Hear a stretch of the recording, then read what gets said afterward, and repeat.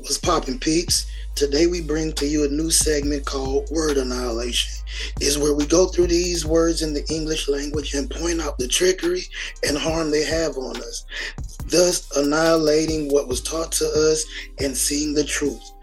The purpose of Word Annihilation is to teach us how to look at these words on a different level, how to read properly, and read on a spiritual level.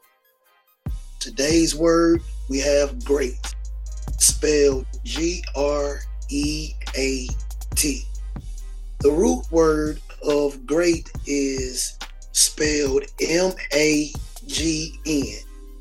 The etymology of great from Old Saxon is pronounced grot, Grot.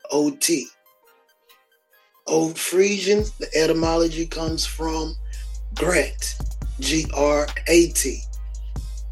West Germanic pronounces it grata, Grauta. Dutch pronounces it groot, Grot. And the German pronounces it grob or grove, Grob. So these words, as we call today great, in those languages, it meant coarse or thick, which is a texture, right? And the definition of texture, feel, the appearance or consistency of a surface or substance. And that was back in the 14th century. So English comes along, Old English comes along, and spells it how we spell it today. Check out these definitions they got for it, right?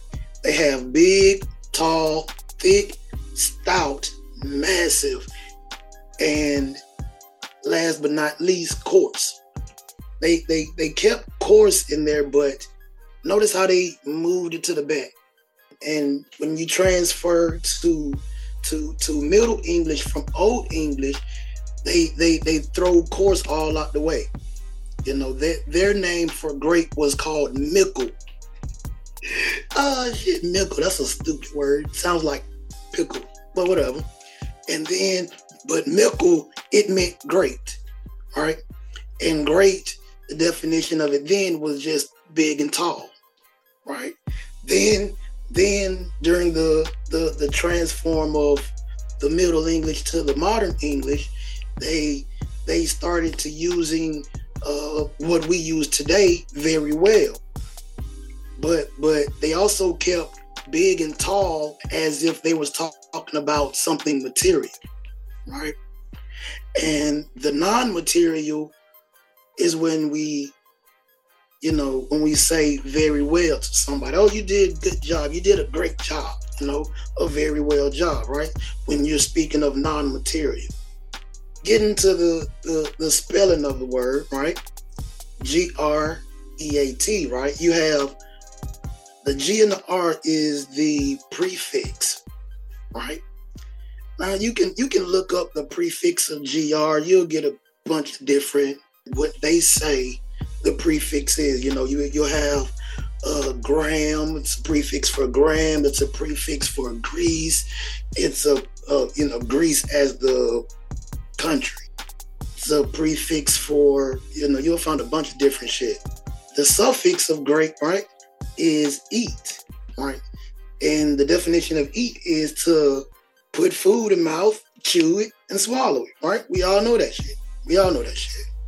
Now, when we go back to how we was taught how to read and shit, right? You would to go through the letter in the word and you would pronounce each of the letters. You would sound them out. That's how we teach how to read, supposedly. That's the proper way of reading. When these words was created, certain spirits went into these words. Now you have eat, right? You have that energy, that spirit of eat. What is going on when you eat? You put something in your mouth, you're chewing it and you're swallowing. Think about that spirit when you're pronouncing this. When you're pronouncing that word, when you're saying that word and thinking of how it is spelled, what we was taught the proper way or the right way, there's something that's feeding on your spirit, your soul, you not as a human, but you as a soul, as a spirit, as a star, as a sun, as a moon.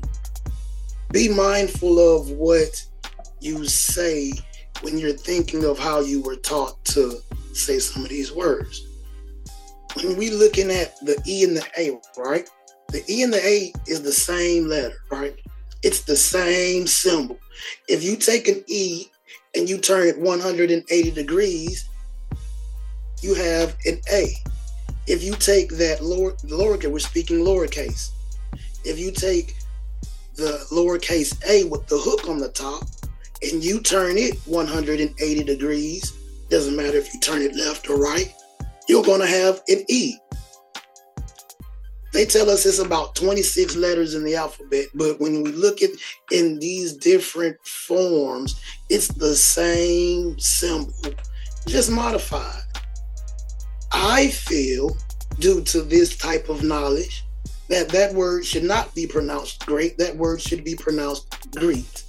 Now, today we used great, and the definition of great today in today's definitions and dictionaries and whatever else, it means above normal or average. Very well. Now y'all see how it was used very, very well, being introduced as the definition of great. Now, just looking at the definition very well is being pushed to the end a little bit. You're gonna see what this means in about another 50 years if we be around to see it. You can spell great, I feel, many ways as long as you write the letters that you hear down. There's many ways of spelling A. You can spell it A-T-E, like, hey, I ate this, still eating, you still casting the eating in your mouth spell by saying, right? But these definitions, they say, well, it's spelled different, so it means something else. Okay, let's go with it. The definition of great is G-R-A-T-E. Definition of that is to reduce. Like subtracting, y'all know what reduce means.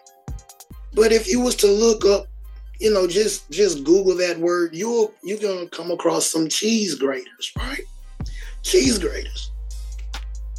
It's a cooking utensil. You're preparing something to eat, right? Going with the ATE.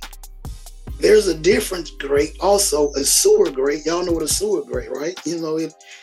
If you look at a cheese grate, you'll have different ways to shred cheese, to grate cheese. You'll have the little, you have some small holes, you have some bigger holes, and you'll have some slots. All right. If we look at a sewer grate, doesn't that kind of look like that a little bit? Just throwing that in there, that's just something extra, So, and I also have a word, like I said before, that this word should be pronounced greet, the definition of greet as well. Greet is give a polite word or sign of welcome or recognition to someone on meeting. Hello, my name is such and such, what's yours? What's up, dog? You greet somebody, whether you greet them on a good vibe or a bad vibe. It's up to you. My way of spelling great, right? G-R-E-I-G-H-T. The suffix is the number, right? You take the number 8 and you turn it sideways. This is infinity sign. That's we all should know that by now. It's also the 9th number. Yeah, I know, some of y'all like, no, it's not. Yes, it is. We weren't taught how to count properly. We were in the beginning when we was in pre-K elementary school, from like the 4th or 5th grade maybe. We were counting with 0 being the first number. 0 through 9 is the first 10 numbers, right? If 9 is the 10th number, that means 8 is the ninth number. Did I say that right? Yeah. If 9 is the 10th number, 8 is the ninth number, right? So the number 8 means completion, right? But it also is infinity. Infinity means it doesn't end. It just continues to go. My definition of the way I just spelled great would be completed. You know, how are you doing? I'm great. Thinking about the way that I spell it, casting a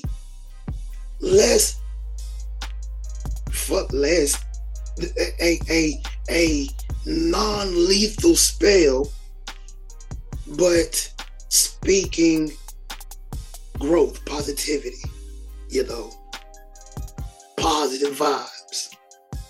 I mean, saying that I'm complete, not complete as, you know, done, but I'm already looking at myself as being complete, right? Because they say that you're just supposed to envision where you want to be, you know, putting out that goodness. The meaning of great, you know, it began as a word to describe the feel of a texture, right?